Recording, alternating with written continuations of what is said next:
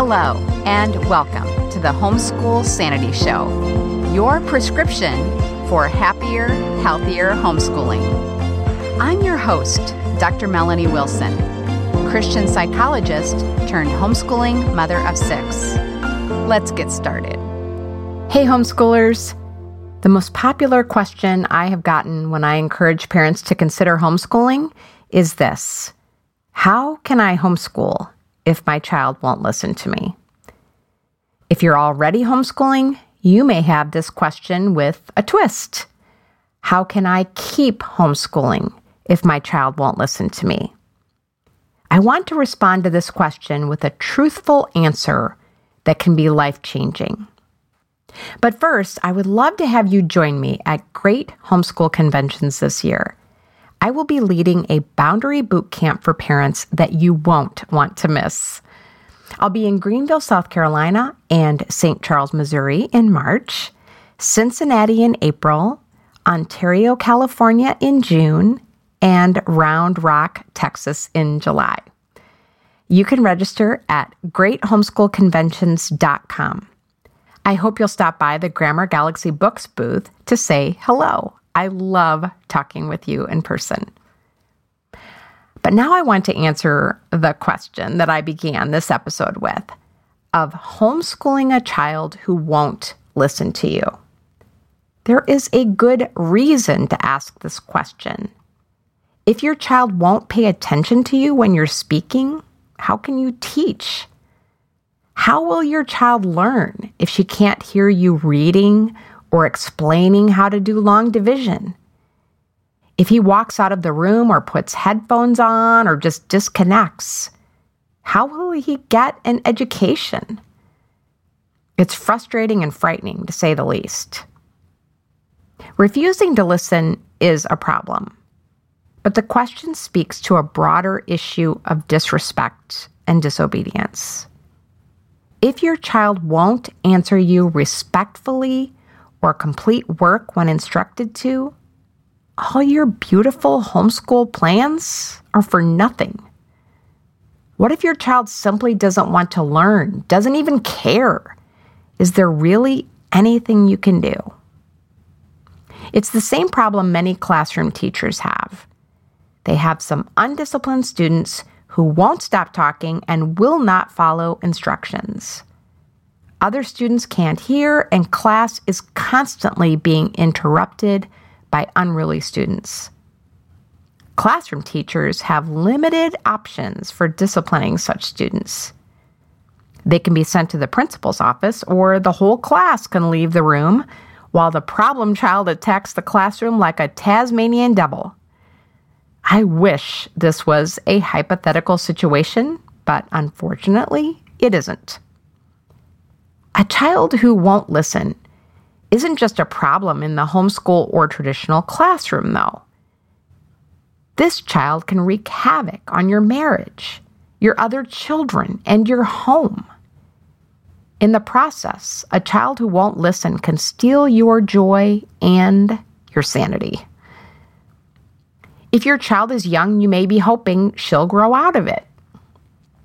Unfortunately, she's more likely to grow into it. She'll realize that she can do whatever she wants because you both know there's nothing you can do about it. She'll steal your car, drain your bank account, and run off with a violent guy.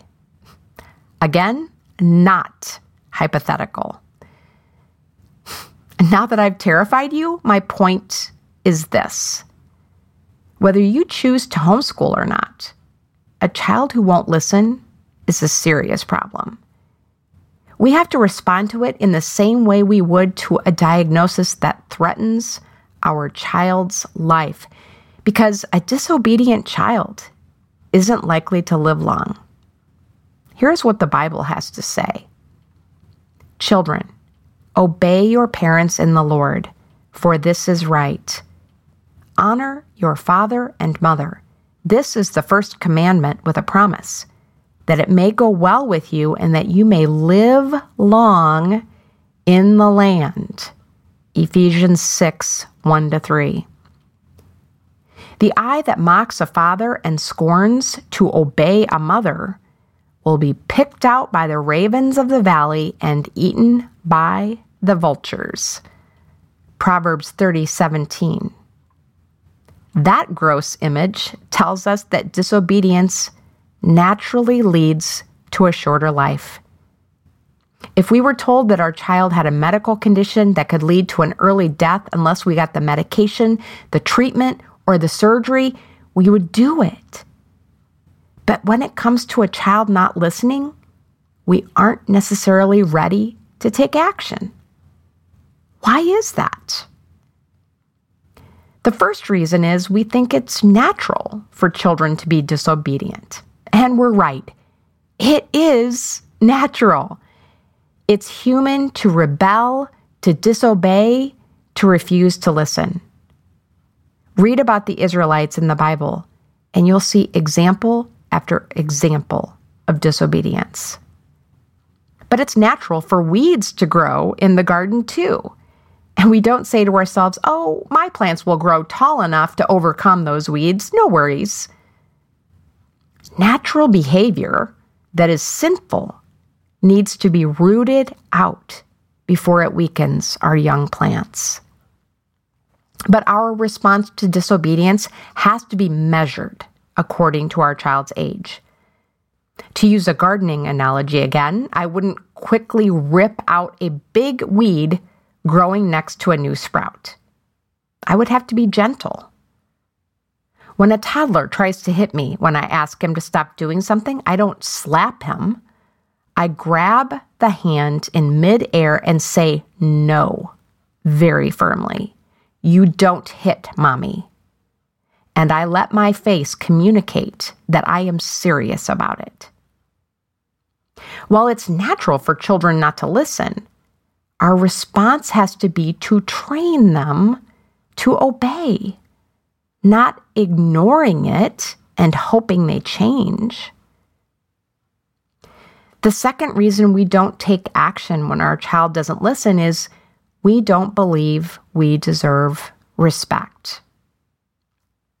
When I had my first baby, I was horrified that they were sending him home with me.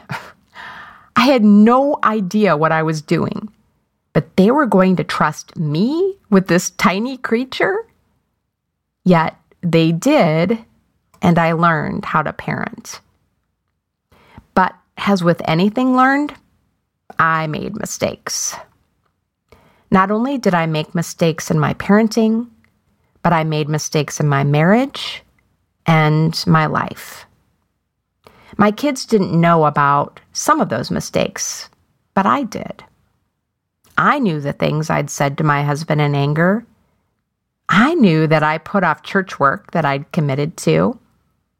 I knew I wasn't making good food choices. So when it came time to ask my children to listen to me, to obey me, there was a part of me that thought, why should they? What a hypocrite.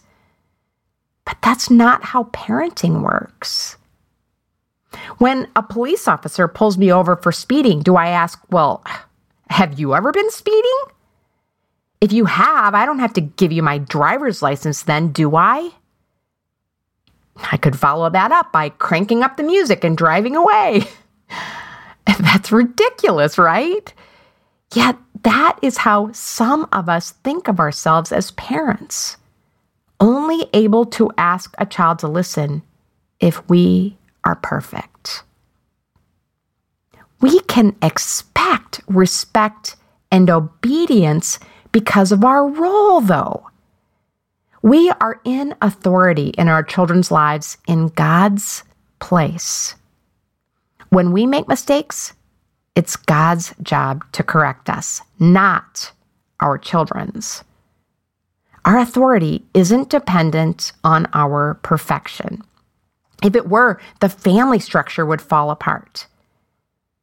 If our children do not learn to respect our imperfect authority, how will they ever make it in a world full of even more imperfect authorities? A third reason we don't take action when our child doesn't listen is we don't believe we have any power in the situation. Most often, this comes from our own early experience of feeling powerless. You might have had a domineering or even an abusive parent. You might have been the victim of bullying or assault. You might even have continued to develop relationships with people who push you around. Or maybe it's none of that, and you just have a personality that hates conflict. Regardless of the reason, know that you do have the power to act if your child disrespects or disobeys you. If your child is small enough, you can physically remove or restrain your child. You can deny privileges. You can require restitution, like doing extra chores, even if you have to get your spouse to back you up. We must train our children to listen to us, even though not listening is natural, even though we're imperfect, and even though we feel powerless at times. This training is more important than anything academic. A brilliant, disrespectful child does not have a bright future and will make us miserable. So, how do we train our child to listen to us? First, make it clear to your child that the disrespect of not listening will not be tolerated.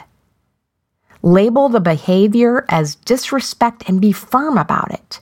That was disrespectful. Ask your child to give a respectful response instead. If your child puts earbuds in when you say it's time for math, say, "That was disrespectful. Give me the earbuds. I'm going to say that it's time for math again. This time, I want you to say, 'Yes, Mom.'" When your child does as you say, you should give praise like, "I appreciate your cooperation. Thank you."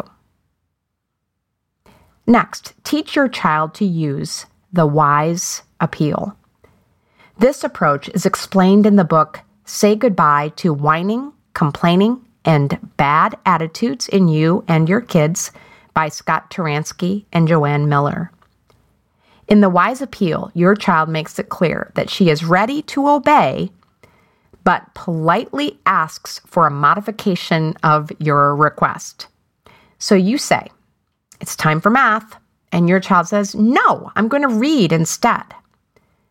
At the beginning of training, you would remind her that she's being disrespectful and should use the wise appeal.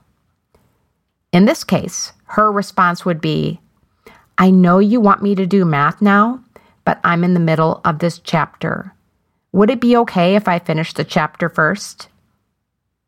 When your child uses the wise appeal, you also give praise like, "Thank you for agreeing to get your math done after you read. Yes, you may finish the chapter." Next, give a consequence for continued disrespect or disobedience. I always had a hard time coming up with a good consequence. Some things that have worked for me, though, are fines, denial of the next request, and making it up to me. I had an app on my phone that tracked my kids' money earned from allowance and gifts. I could deduct an amount from their account as they watched, and oh, did it hurt. My kids still like money. We once had a fun outing planned after my teen was disrespectful to me. He wasn't allowed to go. You can extend this approach by doing what Kevin Lehman recommends in his book, Have a New Kid by Friday. When your child doesn't listen, the answer to their next request is no. No, you may not have candy. No, you may not stay up late. No, you may not go over to your friends. When your child asks why, remind them of the disobedience. Stand firm, even if the child then does what was asked. Thank them for obeying, but make it clear that there are always consequences for not listening. Another consequence I used is making it up to me. I added this to telling my child that I was going to pray about a consequence for their bad behavior and possibly discuss it with their father. But I assured them they would not like it. Their anxiety about the consequence was a punishment in itself. Making it up to me usually meant doing some of my work that I couldn't do because I was dealing with their disobedience. We want to give consequences without losing our temper. Anger tells our child that we feel out of control, the opposite of what we want to communicate. We keep our children's respect by being firm and calm. If that's a struggle for you, check out the Anger Antidote class at funtolearnbooks.com. One thing I want to make clear is that none of these consequences will instantly and for all time turn your child into an obedient little cherub. But with time, this training will have an impact. Most importantly, your commitment to training your child to listen will communicate more loudly than any words that you love your child. I remember watching an episode of Super Nanny with my son. His eyes got big as he watched a young child scream and call his mom a witch with a B.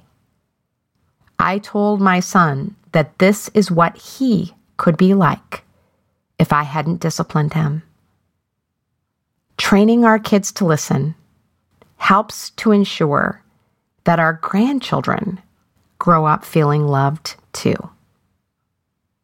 Whether you choose to homeschool or continue homeschooling or not, my prayer is that you will take up this training. Pray for the Lord's help and meditate on scriptures that I will link you to in the show notes. You can find those notes at homeschoolsanity.com/listen. Have a happy homeschool week. Thank you for joining me. Happy, healthy homeschooling can be yours. It begins with one small step. Let's continue the conversation on social media. I'm at Psycho with Six. This has been a production of the Ultimate Homeschool Radio Network.